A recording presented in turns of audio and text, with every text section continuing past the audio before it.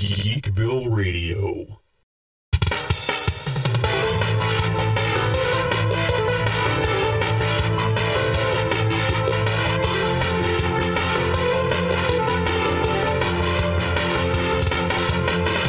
Hello once again, all you geeks and geekettes. This is Seth, a.k.a. Zandrax, the mayor of Geekville and the host of Geekville Radio. We got a bunch of news to talk about here, and unfortunately we do have some sad news to talk about as well, which we will save the latter half of the show for that. We're going to talk James Gunn's new job. He's basically the head honcho for DC movies and films, and we're going to talk Henry Cavill, officially back as Superman. I mean, I know that's a spoiler for some people who haven't seen Black Adam yet, but the movie's been out for almost a month.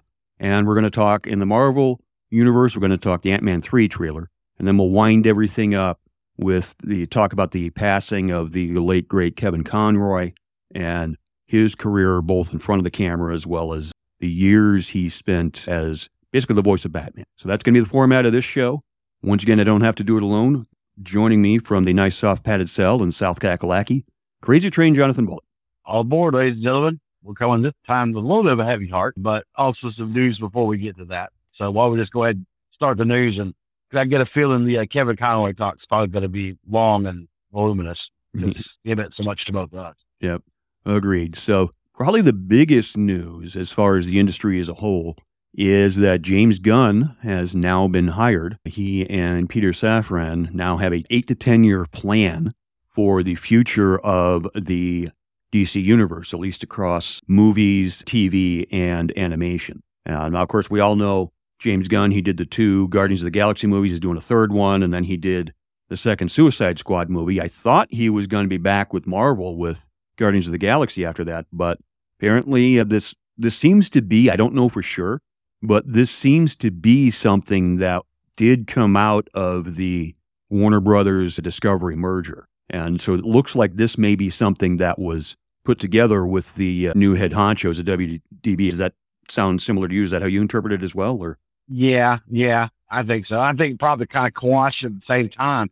It kind of quashes all those rumors that J.J. Abrams was going to get this role. Right. This seems like maybe he was under the old regime, or was with the new regime, with Discovery merging, they've decided to go to the direction they chose to go was James Gunn. Yeah. And I'll be the first person to admit that. I had floated that thought. I know others did, and the rumors were out there, but that was my thought. As soon as I heard JJ was signing this big deal with Warner Brothers, I think the words I used is I think he's being handed the keys to DC.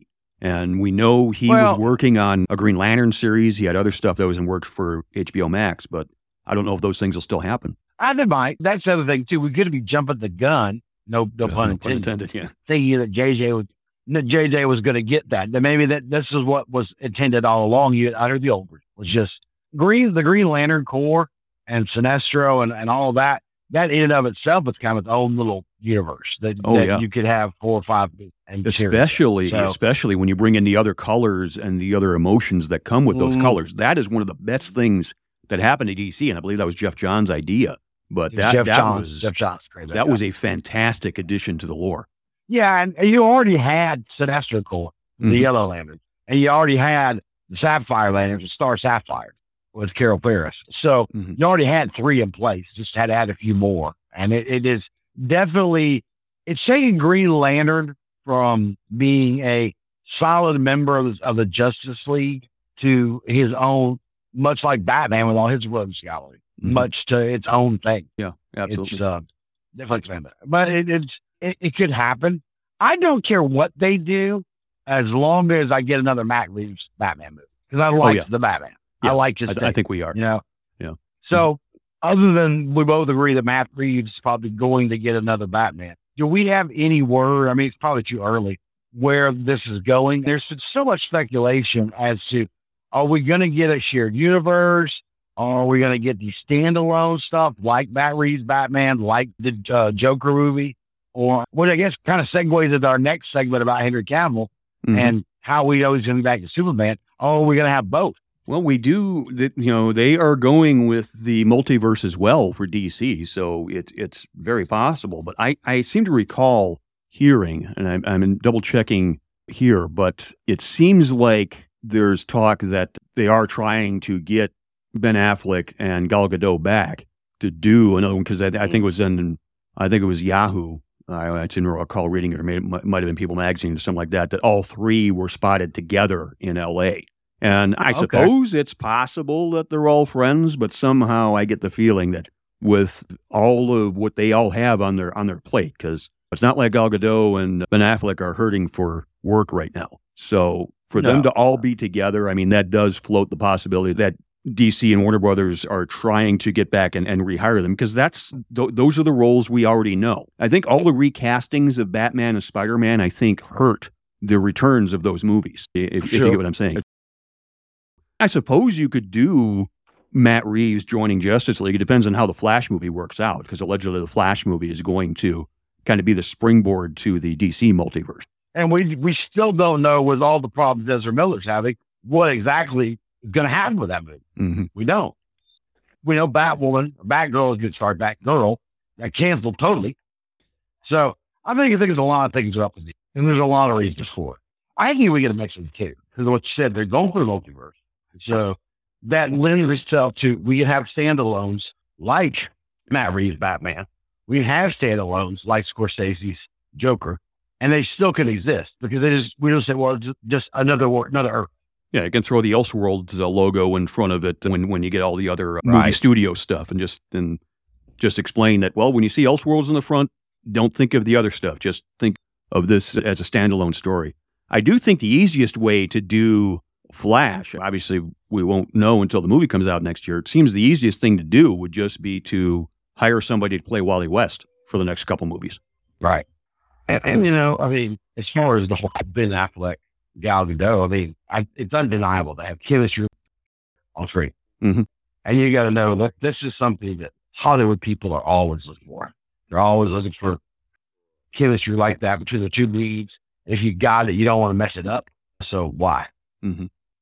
Like that kind of segues into the Cavill thing, right? Which kind of muddles up the situation even more. Do you want to go ahead and wave the spoiler tag now? Yeah, for a movie that's a month old.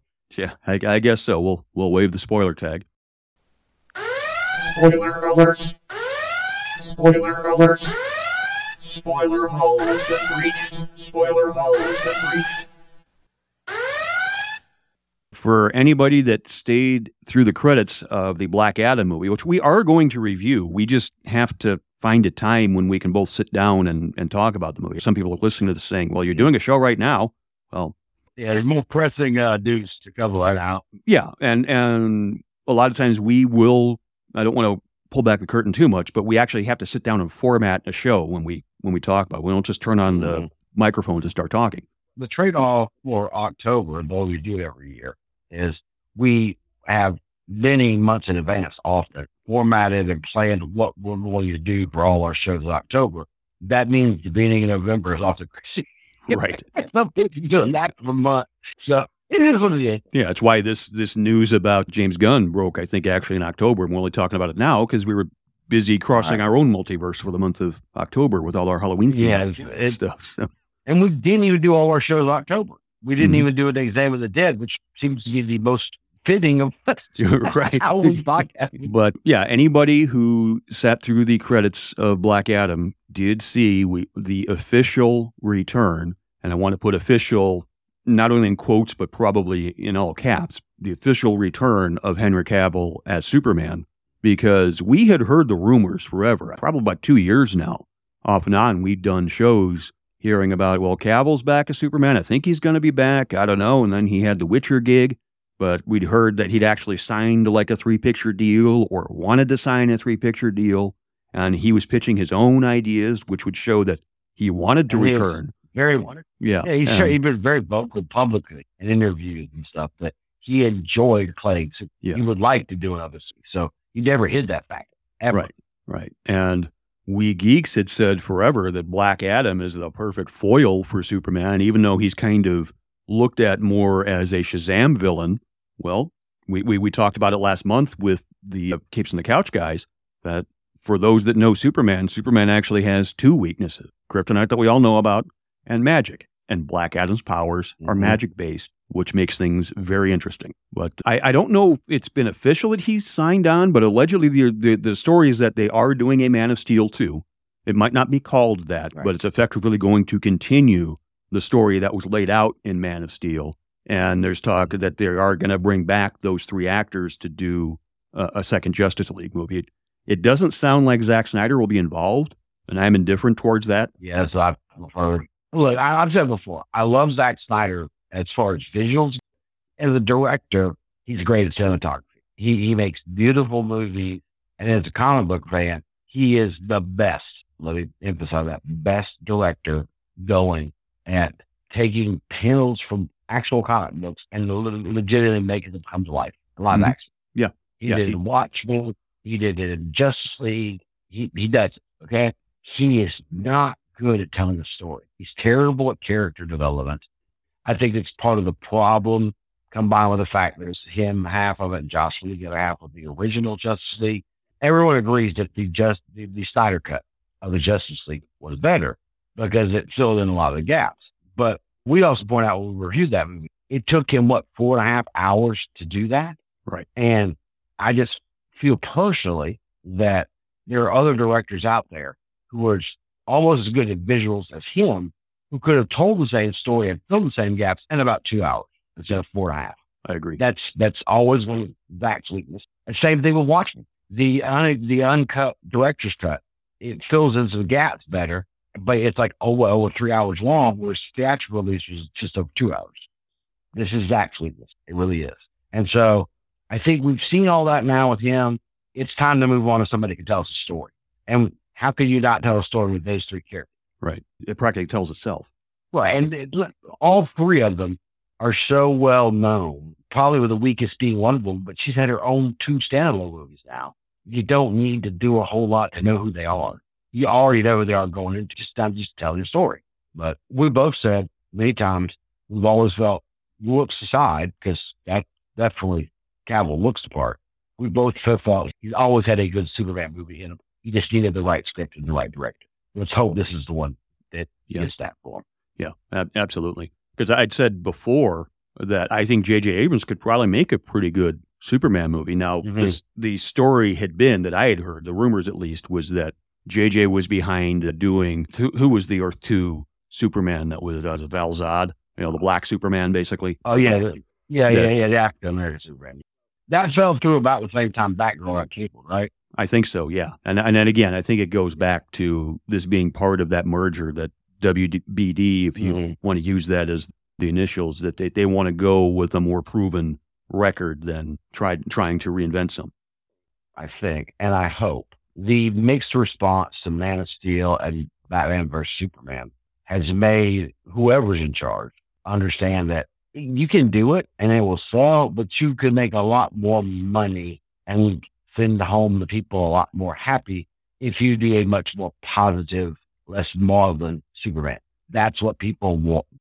If they want dark and gritty, they're going to watch Logan, Wolverine. They're going to watch Punisher. They're going to watch Batman. That's what those characters are. But that's not what, not only comic fans don't want that. I think the general public doesn't want that in the show.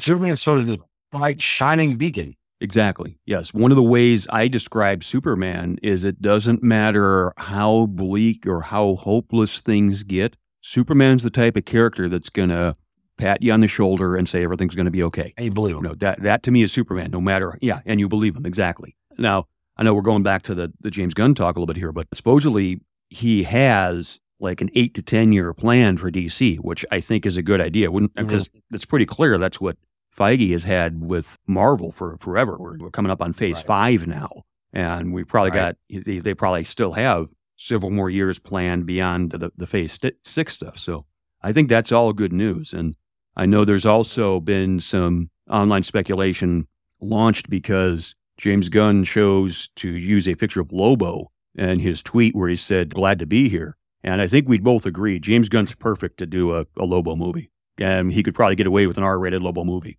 If you want to see James Gunn's R-rated sense of dark humor that would work for Lobo, I strongly suggest the movie Slither, which is a horror comedy he did right before he broke big. I want to say it was early 2000s. It Yeah, stars sounds Nathan Fillion, Michael Rooker, because we all know that James Gunn uses Michael Rooker all the time, and Ozzy Banks. And it's a hilarious sci-fi horror movie. It's a comedy, and it has the perfect tenor for what I think a Lobo movie should be. If you haven't seen it, go check it out. It has not made any of my 31 lesser-known horror movies. I don't think. I have to go back and look. If it hasn't, I need to correct that in the next year or two. Okay. Year or two. So that means I mean- you already got like 60 other candidates, right? Right. You know, stay tuned for 2023 or 2024. It might pop up in one of those October. But yeah, it's a perfect example of what I think he can bring. And because he can do that with Lobo, I know enough about Gunn to realize, even if he's not directing, but he does have the key, like you're talking about, he's not going to want a dark side. Right. He's going to want a light and base that we all think Cavill could bring. So, well, to get back to JJ a little bit, Mhm. I know that we're talking about Cavill specifically. JJ, I think he'll be fine. I think JJ will be fine with a Green Lantern because Green Lantern's very sci-fi oriented, and that's JJ's strength, in my opinion, is more sci-fi stuff. Are you really that upset if JJ doesn't get the key like we talked about and Gunn does instead? Because JJ was given the key to Star Wars and Star Trek. Yep. And part of it was his own fault, part of it was not his fault. He hasn't really been spectacular in having these two other geek properties that he was given, has it? Yeah, I mean, that's kind of a bitter truth. I think it would be wholly dishonest if we didn't say flat out, both the Abrams take of Star Trek and the Abrams take of Star Wars have been polarizing amongst the hardcore fans of both franchises at best, and been polarizing. Mhm. So I was like, okay, what is it, third strike you're out? Well, now doesn't seem like it's going to be. And I wonder, once again, just spitballing here, did he want to continue with a dark, brooding Superman? And WBD said no, and Gunn's like, no, I got a better idea. Let's go brighter. And that's where they wanted to go anyway. Right. So who knows? Because there is the history of that studios as a whole, obviously there's exceptions, but it seems a lot of the big multi-million-dollar studios, they don't like to take risks. They want to go with a proven way. Safe route. Right. And we already have an actor who has made 3 or 4 movies as Superman. The fans seem to like him. He seems to like playing the role. Where's the negative here? That's just the way I look at wonder it.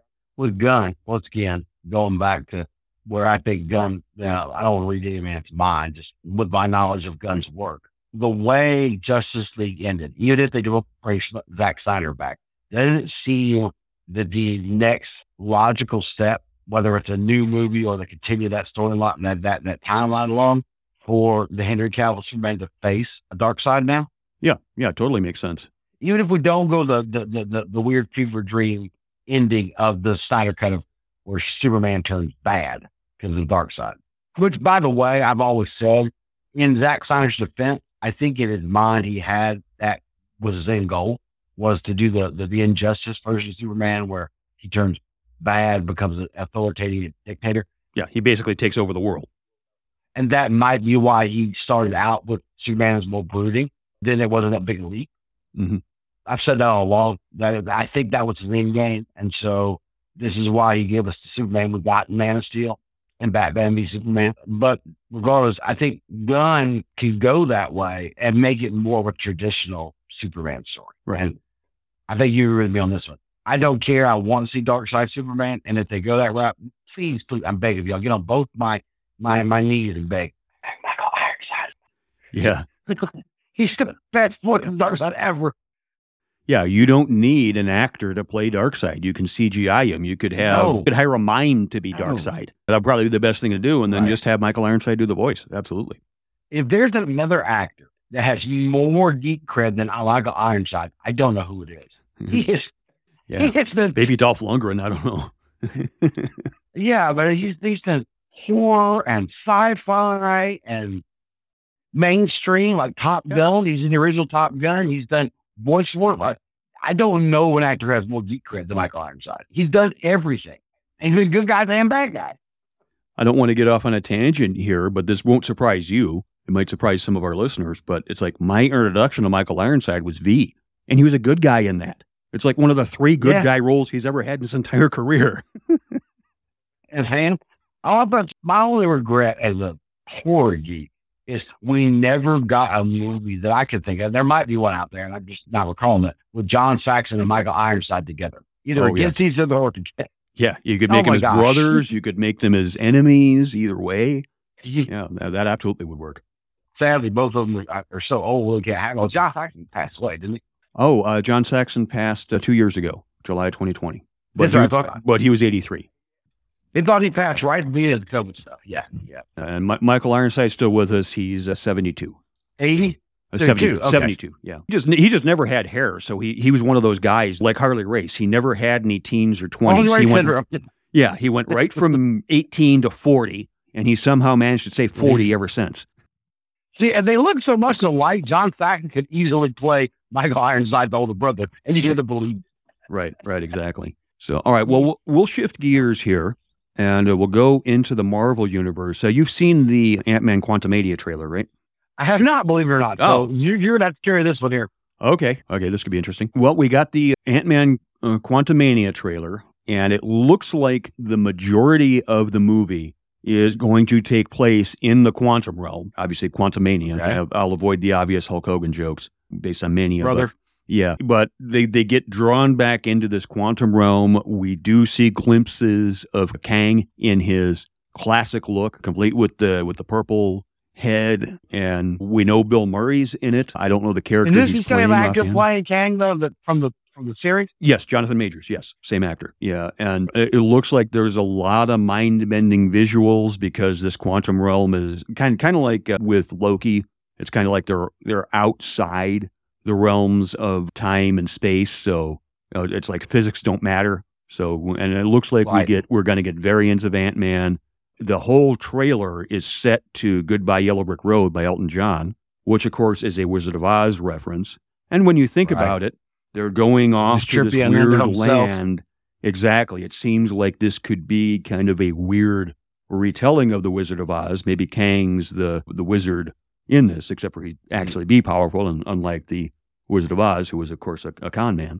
Or he could be the Witch of the West. Yeah, that would probably be more likely. I need to ask if I haven't seen it. Are Michelle Pfeiffer and Michael Douglas returning to this film as well? Yes, it looks like they're going to be side by side. So we're going to make the original Wasp and Ant-Man, Hank Pym and Janet Van Dyne, alongside the current ones. Yes, indeed. Now, it does look like just going because of how things are edited together, and it could just be how the edits are. Maybe they stay together for the whole movie, but it looks like they're going to be separated, where we have Janet and Hank trying to reunite with Scott and Hope. I remember as a recent episode, it might have been me talking about the 31 horror movies. It might be something. No.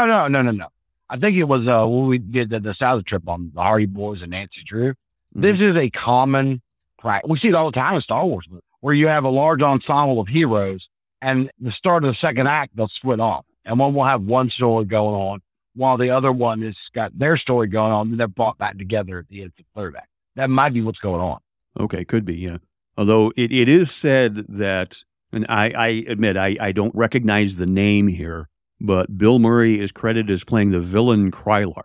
And a villainous Bill Murray, that interests me. I think he's got villain in him. Oh, yeah. He's kind of a jerk in Groundhog Day till the end, didn't he? Yeah. Till he finally... He does play jerks very well, so I guess that's really in a lot of his roles. Yeah. He's kind of got it, because even Peter Venkman. Peter Venkman's a total jerk. Yeah, he's a lovable jerk. Isn't just a jerk. Yeah, but I mean, he's got acting chops. Go watch him in The Razor's Edge. He's really good in that. And that's a drama. Mm-hmm. That's not even a comedy. Yeah, one got the Oscar buzz that he did with Scarlett Johansson. Lost in Translation. Yes, yes, definitely. So it definitely looks like it's going to be kind of the trippy, nothing's quite what it seems in reality. And I think we're really going to start to see the piecing together of what Kang is truly doing. Because for those that may not know the history of Kang in the comics, this is not even a Cliff's Notes version. This is like a 2 or 3 sentence summary of a character that's been around for almost 60 years now. Ever. But Kang has time traveled so much. It's almost like a Doctor Who thing, to make our obligatory Doctor Who reference. He's time traveled so much. He's met himself so many times that these councils of Kang are all the same person, just through different points in time. So he's time traveled so much that there's like an army of him now. Army may be maybe a strong word, but it's like there's so many different versions of him scattered throughout time because he's immortal. So he's lived for however many thousands of years. It reminds me a lot of the Tom Cavanaugh character. Was it season 3 of The Flash, where they bring in the different versions from different worlds, and they all have different personalities? Oh yeah, like Wells, Kang. very much so. Yeah, definitely. So that's really what we're in store for with Kang, and because his Avengers movie is going to be called The Kang Dynasty, so it looks like probably definitely a bad guy. Yeah, definitely a bad guy. So yeah, it is what it is. Yep. Yeah, I like Kang. I've always thought Kang was a good villain, and Marvel is not known for having great villains. So he's in the minority there. Yeah, I was saying years ago, I guess it would have been like phase 2 or phase 3 of Marvel. I'm like, I think I even said it. You might even have audio of it from one of our older shows around the time of Avengers Endgame. I'm thinking what would make perfect sense is this time travel is going to piss off Kang because that's his gimmick. He's the big time travel guy. That's right. And elbowing in on his territory. Right, exactly. And that makes perfect sense. So, all right, we're going to take a quick break. And when we come back, we're going to shift gears. We're going to dedicate the rest of the show to the career of the late, great Kevin Conroy. This is Geekville Radio, and we'll be right back. Are you looking for a gaming-themed podcast? Then check out You Just Got Fragged. Join host Jared Aubrey and his panel of gaming enthusiasts as they discuss news and accomplishments in the gaming world, and of course, the gripe of the week. That's all at YouJustGotFragged.com, part of the Wrestling Brethren podcast family.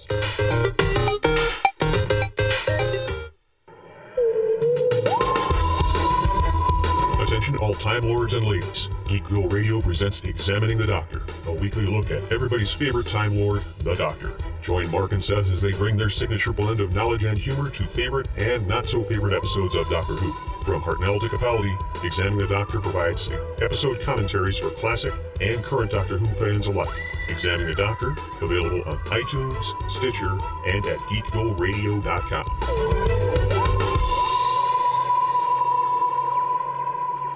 All right, we're going to have a bit of a heavy heart for the last segment of the show, ladies and gentlemen, because truth be told, we had these news parts mapped out beforehand, but then the news hit of the passing of the phenomenally talented Kevin Conroy, who voiced Batman for, 30 years now. And that is probably what he's going to be best known for. And he did a lot of acting before that. He did a lot of in front of the camera acting. And I believe we were talking off mic, Train, that he actually had gone to acting schools for the likes of like Christopher Reeve and like Kelsey Grammer, some of the other people that Kelsey also Grammer, became big and his roommate in college at Juilliard, if you need any evidence that he was like the real deal, was Robin Williams. So that's a nice little group of talented folks. Yeah, definitely. Robin Williams, Kelsey Grammer, Christopher Reeve, and Kevin Conroy. Yeah. Yeah, I mean, my introduction to him, I didn't realize it at the time. But my introduction to him was actually in the late 80s TV show that was set during the Vietnam War, Tour Duty. And he played the captain of that. They had the two commissioned officers that were kind of the good cop, bad cop. And he was the good cop of the two. It was like he was the good guy of the commissioned officers that were telling the unit where to go and what to do. Yeah, I don't think I made that connection until years after his run as Batman. Yeah, same here. For me, the right Tour of Duty, because it was more of like in the vein of Platoon, the movie, where it was an actual show about just what it was like to be a soldier in Vietnam. Whereas its contemporary, which was China Beach, which starred the ever gorgeous Dan Delaney, was more of a soap opera. Because I'm a MASH fan. It's my favorite show of all time. It had a kind of more of a serious MASH feel because there was a medical facility. But my biggest draw on Tour of Duty was the theme song. You remember the theme song? Oh, yeah. Yeah, they'd used Painted Black by the Rolling Stones, and they used a lot of 60s music at the time, which laws were different back then as far as copyright and all that. So you will have to go back and find tapes of the original broadcast from the 80s in order to hear that music. Because if you get the DVDs now, or if you watch it in syndication, you have this generic military type music going in the background. Right. And it just kills everything, figuratively. And it just blew my mind that at that point, I had never heard a Stones song used like that because they were such a big band. And Painted in Black, in full transparency, I'm not a huge Stones. I know that's probably going to make a lot of people bad want to read my rock and roll card. I'm a Beatles guy. I'm not a Stones guy. Actually, I'm probably more of the Who. If you could, I'm more of the Who and the Kinks than I am the Stones and the Beatles. But I love all of them. Okay. Yeah. But there on that list of 4, the Stones are at 4. Either. But Painted Black is my favorite Stones song. It really is. And I just was blown away. And I remember the show and I watched it with my dad. And then I think I was in, I think Batman the Animated Series was already done and they'd already moved on to the new Batman and Robin Adventures, which is like, season 3 before I made the connection. I can't remember how I made the connection. I think someone pointed it out to me, if I remember right. Oh, you remember the good captain from Tour of Duty? Yeah, that's the voice of Batman. Well, it is. Then they click. Yeah, you go back and watch it now, and now you can't miss it. Yeah, you can't unhear it. But I don't know why I didn't make that connection until somebody pointed it out to me. I find it amazing that here was this guy that had, like we said, was a serious actor, went to Juilliard, trained classical acting, had done lots of stage work, mostly stage work, and done a few TV bits. I think he also was maybe in a soap opera like Edge of the Night or something like that. I think so. Yeah. One of those daytime soaps. Yeah. Well, daytime soaps. So he had done stuff like that and he had never been a big comic book. He by his own admission knew nothing about Batman, the character. And then he reads for the role and they think he's perfect, which I think we all agree. He was perfect for what's Batman. To this day, I think I speak for a lot of us where I hear his voice in my head when I'm reading Batman comics to this day. Right. Exactly. And that's when you know you really got a role now. When you take a hardcore comic fan who's been reading these titles for years, and I don't know what voice we had in our head before that, but then one actor so grabs that character that they become the voice we hear in our head when we read the comic. He's that. And to his credit, I think part of the reason why, besides the phenomenal work he did, we're such an insular, strange little audience that are comic book nerds. When an actor, especially one who's very, very seriously trained like him, takes on an iconic role like Batman, fully embraces it and fully embraces the fandom and doesn't see it as a joke or a paycheck, that means you invest that much more to it. And so I think that's part of the love that Kevin Conroy got from the fans, besides just phenomenal work on Batman. Just the fact that he fully embraced it. I think you're seeing that right now with Tom Hiddleston, Loki. Yeah, absolutely. Here's another seriously trained actor who, instead of seeing the MCU as fluff, he completely embraced the Loki character, and we love him. Because it seems like once he got hired, he took the role seriously. I mean, I know Mark Hamill has told the story, another guy who I hear his voice in my head now when I read the Joker.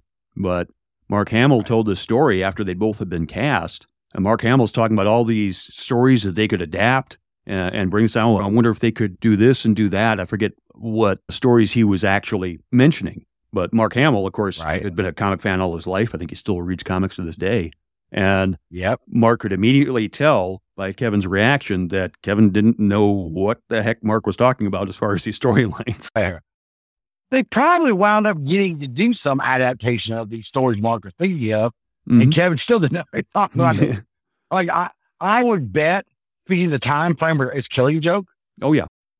And of course, that was made into an anime years later with two of them voices. Yeah, because I know Mark Hamill had said years ago, because he had kind of stepped away from Joker. It wasn't that he didn't want to do the Joker. I think he got massively misunderstood when he said it. He said he didn't want to do the Joker unless it was something that met a certain standard. He didn't want to just do the Joker for a commercial or something like that. But I remember he said, I'll come back to do the Killing Joke. And then lo and behold, a couple of years later, they do an R-rated animated adaptation of the Killing Joke, which, let's face it, the Killing Joke has to be R-rated when you think of what they do to Barbara Gordon in that movie. Well, what they brought out with Barbara Gordon to Bruce Wayne to beginning, and all of us said, like, no, that they R-rated too. And that's probably the only weakness in that movie. Every diehard Batman fan like you're like, no, this is just wrong. Right. But that aside, I digress. That's phenomenal. And one of the things I think will always be Kevin Conroy's place in history for Batman was he was the first actor. And at this point, there'd already been several actors that had played Batman. You had, of course, Adam West, the famous who played him in the 66 TV series. I think Michael Keaton did one, made both as Batman in the Tim Burton movie. I can't remember the older actor. What was the one that serials, black and white serials in the 30s? Oh, so yeah. There've been a lot of them. Right. And remember that Adam West actually went back in the later seasons of Super Friends and voiced Batman for a couple of seasons of Super Friends. Right. So, he did go back. I forgot about the I can't remember who voiced him. And was it Welker? Or I can't remember who voiced him. Oh, yeah, because I know they had a much more pronounced voice for Batman in the earlier seasons. I can look that up, but I've said it before. One of my favorite adaptations in my youth that I saw was and it's still on HBO Max last time I checked, but it's a Super Friends episode called The Fear, and they tell Batman's origin. Scarecrow. Yeah, with the Scarecrow. In a Saturday morning cartoon. Right. They're able to do, in a 1980 Saturday morning cartoon, they effectively told Batman's origin, which I understood because I watched it at the time. They told Batman's origin without mentioning the words kill, gun, or murder, anything like that. But you know what happens. They don't actually show the murders happening. You just see this flash of lightning and then the tombstones. But they were able to tell such a dark story and adapt it to a Saturday morning cartoon. And I thought that was brilliant. But that was Adam West. That wasn't Kevin Conroy. So Conroy comes along in this 90s cartoon, and he's the first actor out of all these actors you just named who decides, I'm going to make the voice of Bruce Wayne different than the voice of Batman. Mm-hmm. I think, in my opinion, this is wholly my opinion, that Keaton tried to do that a little bit. Yeah, but he was raspy a little bit, yeah. Yeah, Kevin Conroy went in full bore. And I think that it is so iconic that every actor who's played Batman since then has tried to do. Yeah. Whether you talk about Gilmer or George Clooney, or Bale, or Robert Pattinson, they've all have tried to do that. He has effectively made that a part of the Batman mythos, that Bruce Wayne has one voice and he speaks in a different voice as Batman. And there is an analog to the comics, because for years in the comics, Batman would write and sign the name Bruce Wayne right-handed and would write and sign the name Batman left-handed to throw people off. And I don't know if in his research, Kevin saw that and said, well, let's do the same thing with the voice, or was just something he came up with on his own out of whole cloth. But it is now definitely a part of the Batman mythos. And it totally makes sense for the character. And it's one of those rare times that something happened outside of the comics that then becomes essentially canon within the comic. Right. And you can squarely lay that at the feet of Kevin Conroy. And once again, for a guy who did not know the history of this character or to be tied to him, but to understand the character well enough to do that, that's amazing. Yeah, definitely. Now, obviously, for years, that was his regular gig, was voicing Batman. That seemed to be the one role he did. But he did have some other voice roles over the years, because I remember he had said, well, way back when we were talking the Crisis on Infinite Earths miniseries for CW, for the Arrowverse, he, of course, played an older Bruce Wayne in that. And he said that was his first in front of the camera role in many years. He had just been doing voice roles forever. But off and on, he had done Batman, not only for those Batman TV series, but for Justice League and Justice League Unlimited. He'd done many animated movies as Batman as well. But he did have a couple other roles as other characters. I know in one of the DC shorts, if I recall correctly, I think he was a narrator for a Shazam story. But I know that he was Merman in the first season of Kevin Smith's He-Man Revolution. Revelation, not Revolution. And I guess he's already recorded. I don't know if it's come out yet, but he is going to play Hordak for the second season. And now, granted, He-Man's not my forte. I was never a big He-Man fan growing up. I never really had any of the toys, but I watched the TV show on and off. But my understanding of Hordak was he was basically Skeletor's mentor, which is also kind of fitting because in Kevin Smith's story, guess who's playing Skeletor? Mark Hamill. So Yeah, it's kind of a roundabout, all comes back to the same thing. But yeah, like I said, I probably for the rest of my life, I'm going to hear Kevin Conroy's voice in my head when I read Batman comics. My only regret is I didn't actually go up and get an autograph or shake hands with him or whatever. But I'd seen many of his Q&As over the years at different conventions. They were always one of the highlights because you could tell how much he loved doing the role and how much love he had for the fans.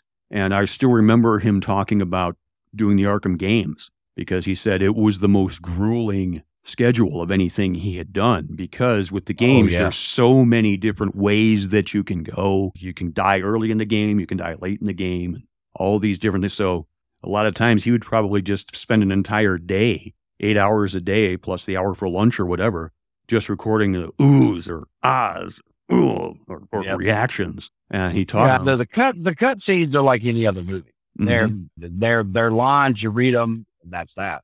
Mm-hmm. Obviously, I'm a huge Arkham. All our listeners know that. After the Red Dead series, it's my favorite video game. Probably played the Batmans, all of them, more than any other video game out there. And he voiced them in all the Arkham games except for Arkham Origins, which was voiced by, I can't remember. He's a video game voice actor. He did a good job. He sounded like, he basically did a Kevin Conroy impression. Right. But anyway, I've said all along, the 2009 Arkham Asylum, I think I'm speaking out of turn here when I say it revolutionized it. The graphics were so good, the storytelling was so good, all that. The fighting system, it completely changed the video game. They had one animator whose entire job it was to animate Batman's cape. This guy spent hours upon hours making sure the cape looked realistic and all the different ways it would blow in the wind and glide and stuff. That's how serious they took that game. And it was also the first successful superhero.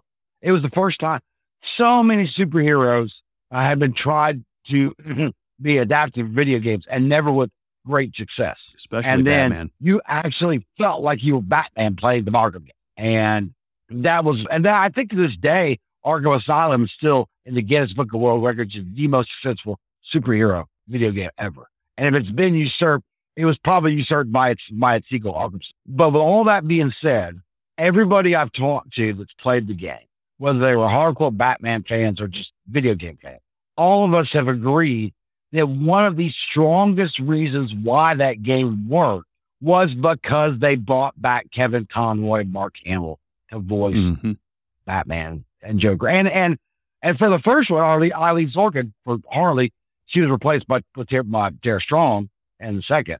It is a good Harley.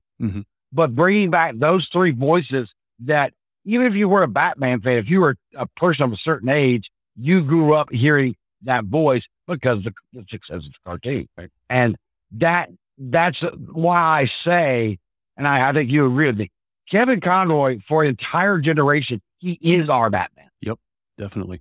For the generation before was Adam West. And I got no problem with that. I like Adam West. I think Michael Keaton was headed that way with Batman for our generation, but then he only did the 2 films and dropped out.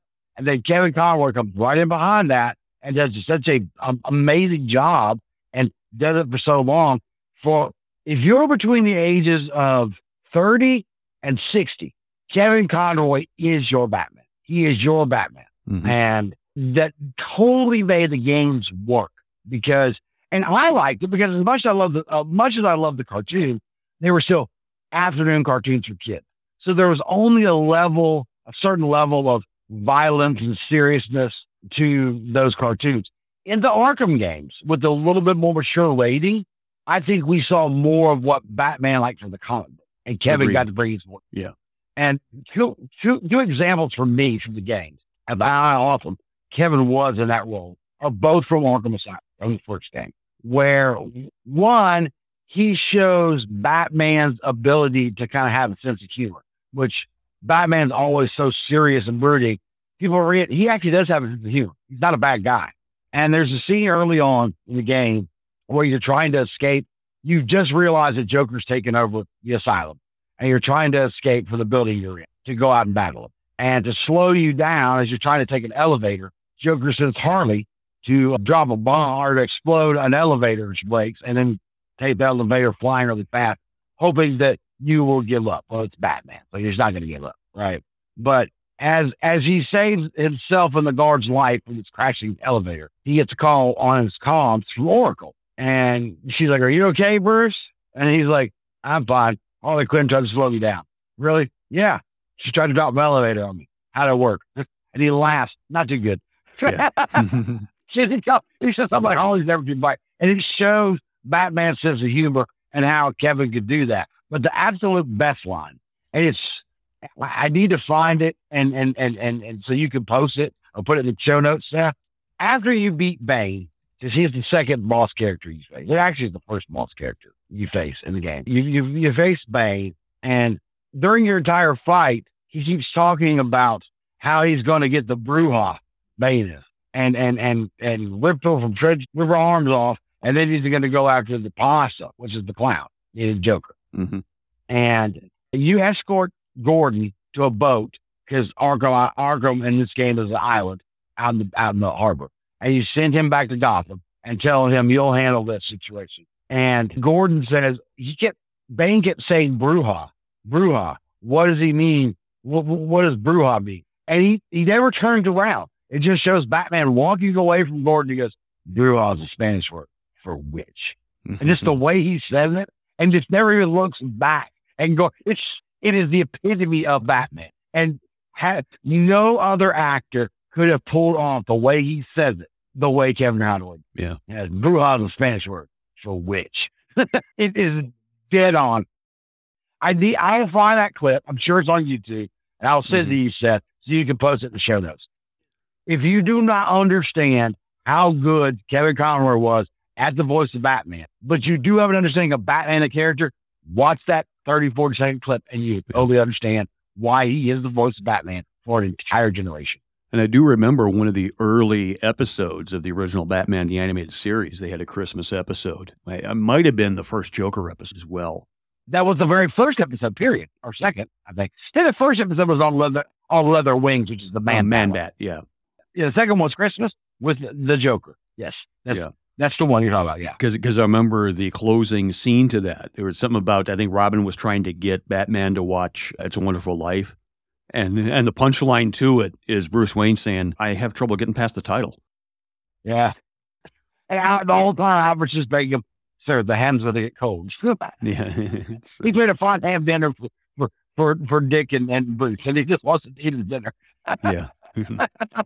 So, I must also add that too. This is about Conroy, but having Ephraim Zimbalist do the voice of Alfred in this early, the way they played off each other was brilliant. Mm-hmm. You believe, once again, the complexity of Kevin Conroy's approach to this character. Besides, he could have a sense of humor but be brooding, like I was talking about earlier in the Arkham Asylum game. How he could have these two different voices and they had this very light kind of voice for Bruce Wayne you would buy, like this foppish playboy trying to hide his real identity. Seriousness, yeah. If you understand Batman, you've always understood that there's a reason why Alfred still calls Bruce Master, because it's proper etiquette. Once a boy turns 12, he's no longer Master. He's supposed to be called Mister. He's a man. Mm-hmm. But yet here's Bruce Wayne as an adult, and Alfred still calls him Master Wayne. Because in many ways, Alfred still sees Bruce as a child.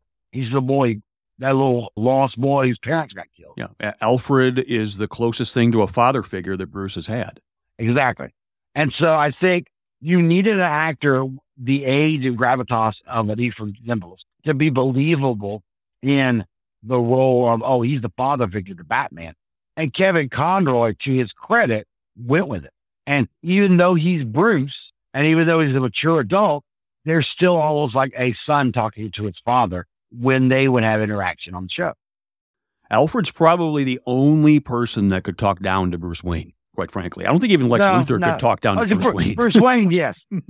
Bruce Wayne, yes. But there's two characters that can talk down to Batman. One is Alfred, the other is Jim Gordon. Mm-hmm. Yes. But Jim Gordon doesn't know that Bruce Wayne is Batman. I think he had suspicions on his hand. Yeah. And I believe if we want to accept Dark Knight Returns as canon, if I recall correctly, I think Jim Gordon did know, but by that time Batman was retired. So Right.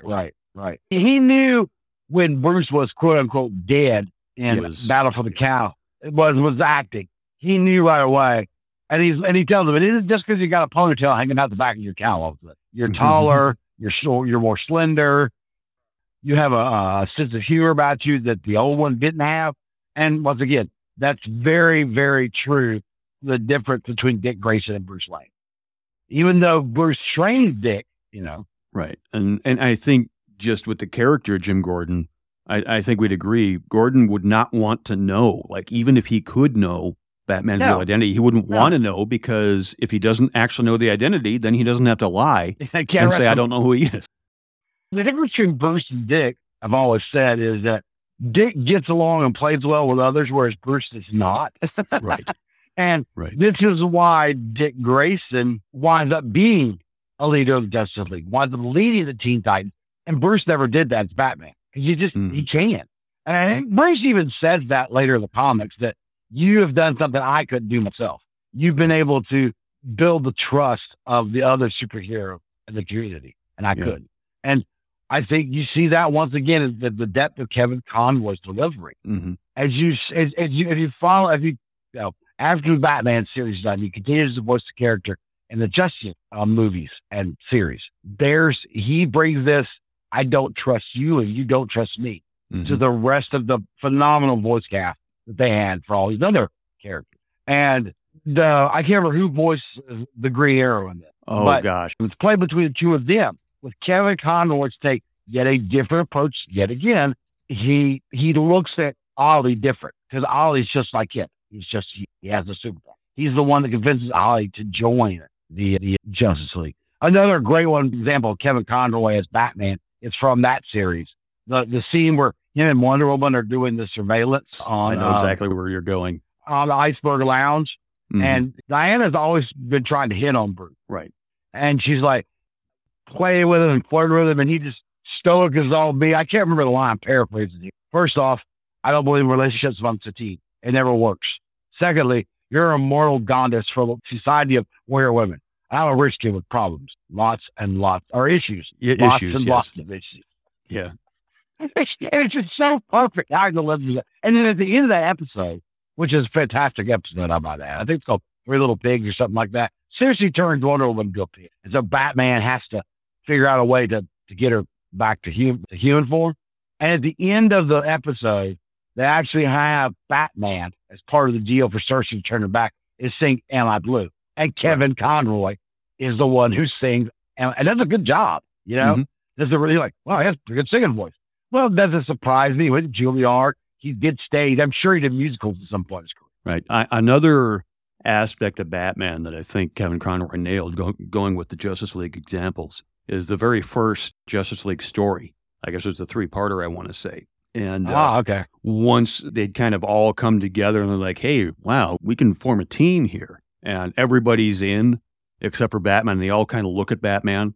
And again, I'm paraphrasing what he said, but he said, well, I'm not really good for working in groups, but when you need my help, and you will, you know how to find me. It's like, that is so Batman. Right there. That little stinger right there. And you will. Yes. Have you by chance seen the animated DC movie Doom? Justice League Doom? Yes. That was the one with, they adapted I think it was Ra's al Ghul in the comics, but I think it was Vandal Savage in the animated one. But yeah, It was where Vandal Savage stole all the failsafe, basically all the ways to beat these Justice League members. And I think I don't want to steal any thunder from you, but I think what you might be building towards was when finale. Yeah, finale. Where all the Justice League, it's like they're shocked that Batman had all these failsafe on how to beat each and every one of them. And I think it was Wonder Woman said something to the effect of, "We never would have thought that with you." And Batman just says, "Well, then you're all damn fools." Mm-hmm. And he even points out that they used his protocol to incapacitate him. So he didn't want on himself too. Yeah. But the real, that's right, you're a damn fool. But the real clincher for me is after he basically tells the Justice League, I can't be part of this agreement. You don't see the reaching for their needing to be a failsafe for each and every one of you. He goes to get on the boom tube to teleport off the watchtower back down to Earth, and Superman stops him. And it's a great example of Kevin Conroy as Batman. It's a great example of what's his name that does Superman. It's either Tim Daly or George Newbern. I think it's Tim Daly. I think it's Tim Daly. It is Tim Daly and Doom. Okay. And much like Mark Hamill and Kevin Conroy, I thought they had a great dynamic of Superman and Batman in the comic stuff. And Superman basically tells him, I understand why. And then he entrusts him with the last piece. Mm-hmm. And Batman like, This blended reaction of a Kevin Conroy. Doesn't even say something like just, And then he gets on the transporter. And it's like those little subtle moments of the, or you're damn fools, or it's Spanish for which. That is where Kevin Conroy nailed Batman. Yeah. I think it was there was a Justice League episode, I want to say it was with Amazo, who of course can grab all the other superhero powers. And he finally grabs Superman and looks like all is lost. And then Batman realizes, hey, you got all the strengths, but you got the weaknesses too. And socks him with kryptonite. And then somebody says, do you always carry kryptonite with you? And Batman just kind of looked at us. Of course. Call it an insurance policy. Right. I love, speaking of Michael Ironside from a previous segment here on this episode, when he does the voice of Darkseid. And it's just the shock of Darkseid not taking Batman seriously because, he's just a human being. Actually, I don't have to worry about him. And then realizing that, and Kevin Conroy just bringing out so perfectly in the delivery, he's the one I need to be the most worried about. And Baby Superman said, yep. Darkseid finally comes to that realization. He's the one I need to be the most worried because he's never going to stop, is he? And basically Superman's like, yep, he thinks now. He brought up something about Kevin that he hadn't worked on stage or in front of the camera until he did that crossover. And I think when we reviewed, I lamented it because he was the Earth 99 Batman. For those that don't know, that's the Kingdom Come elsewhere. And though he doesn't have on a bat suit, he has on a regular suit and tie, he does have the external exoskeleton that the Batman in that particular world have.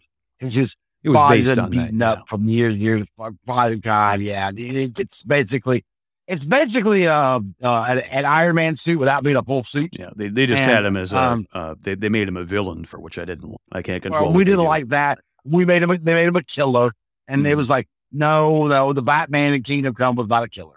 But anyway, and we all lamented that was the one time that Kevin Conroy got to play a live action Batman. It was great to hear the voice. And of course, his delivery of what they gave him was awesome because it was Kevin Conroy.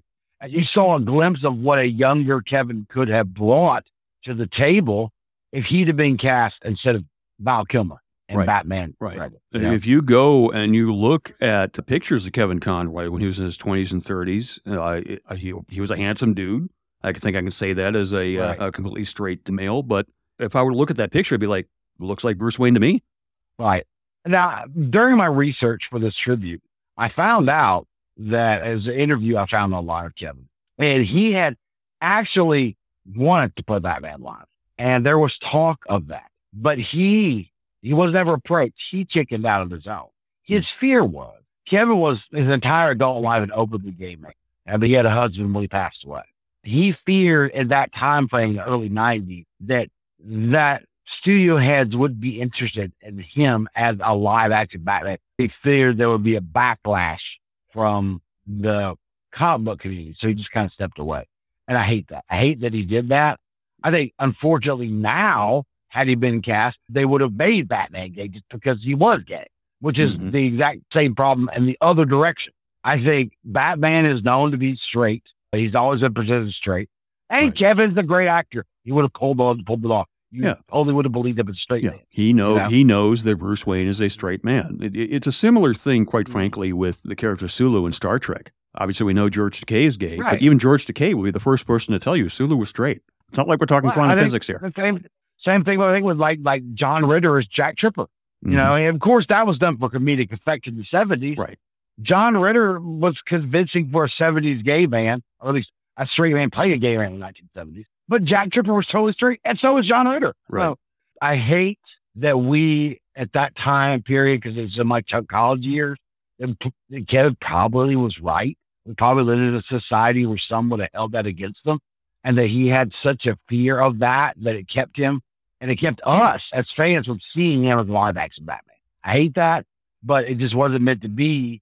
But even without all that, we have all these years that we've been talking about of his voice work. And it's like, if that's all I get, I'm more than happy. Mhm. But I do still lament that we didn't get that. And it was his own fear and other people's narrow-mindedness that pushed his fear to say, nah, I don't really want to do. Because like you said, you look at a picture, Kevin Conroy would have been, and he's big. That's the thing Yeah. is one of the biggest, I don't know, what's the word I'm looking for, problems that a lot of fans had with whether it was Michael Keaton or George Clooney or Val Kilmer or even Christian Bale.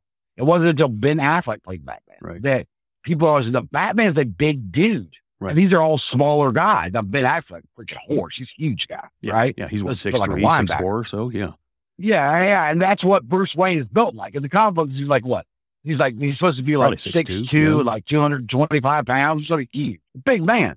Kevin Conroy is not that thick, but Kevin Conroy's like 6'4", 6'5".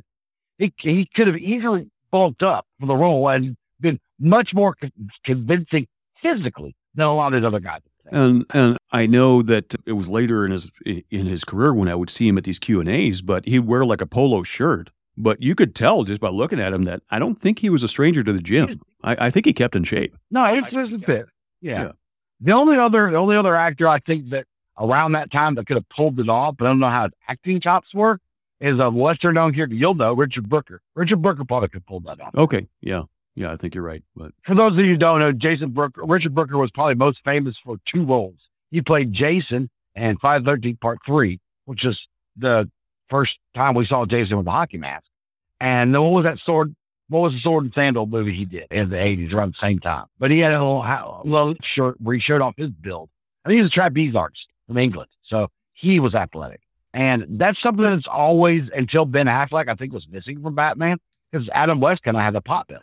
Batman has never, in my opinion, though some artists draw him this way, he's never been like Logan, Captain America, where he's this big barrel-chested dude, but he's not small. He's very athletic. Yeah. To use one of my favorite words in the English language, svelte. Mhm. He has that athletic, muscular build. For those that are wrestling fans, Rick Rude. Yeah.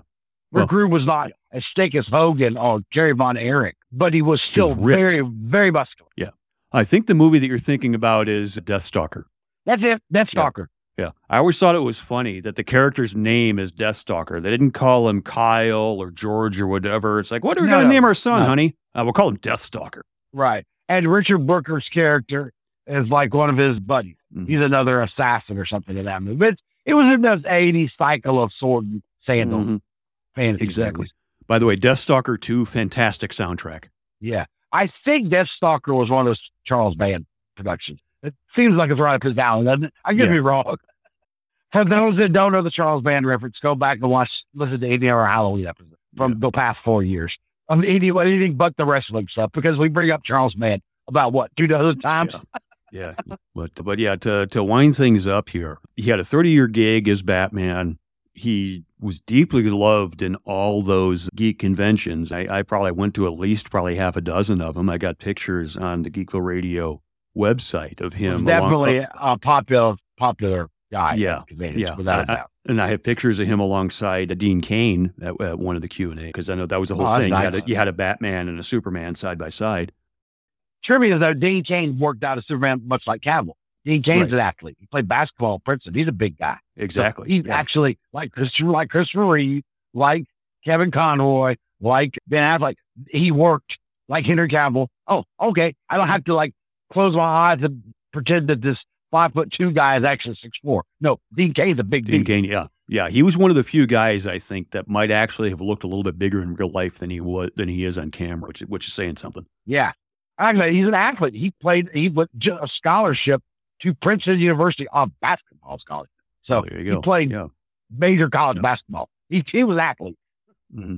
So any closing thoughts they might have as far as Kevin Conroy goes?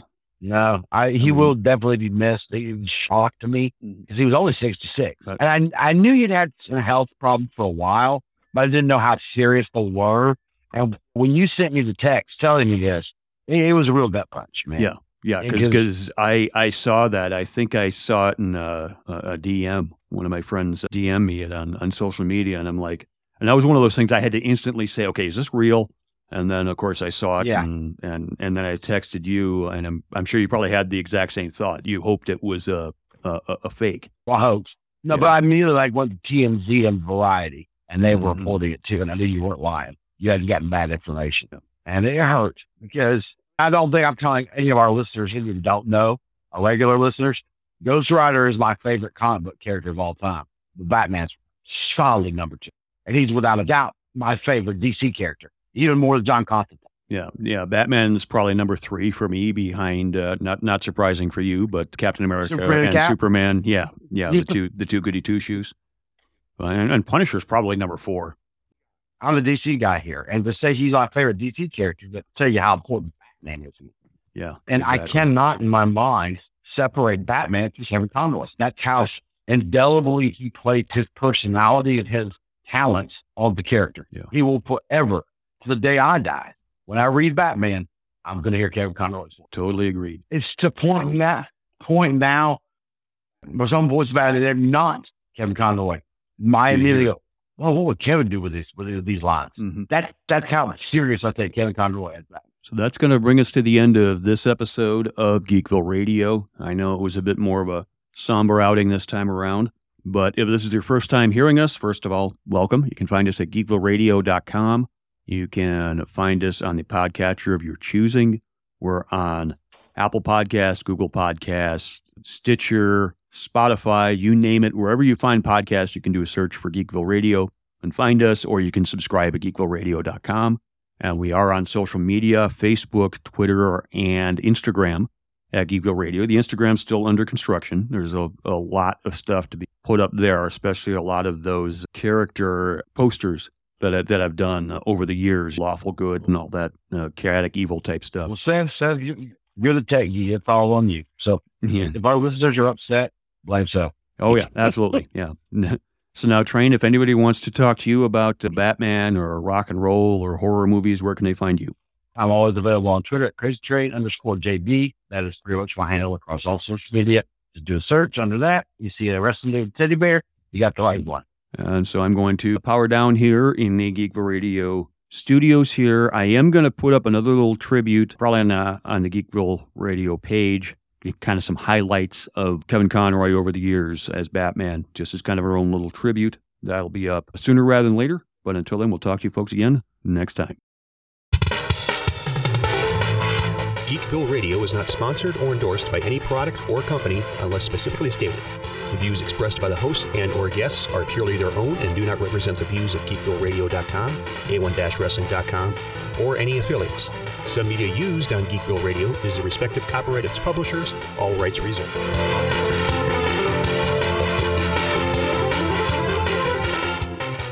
Yeah, with all those different lantern types, just the wrestling fan in me, seeing the yellow lantern, I just always kept getting the image of Jake the Snake Roberts with his yellow ring and his deadly stare at you. Jake would do that. Yeah, I guess. I think a yellow ring would find him. It's pretty good on to die. Okay.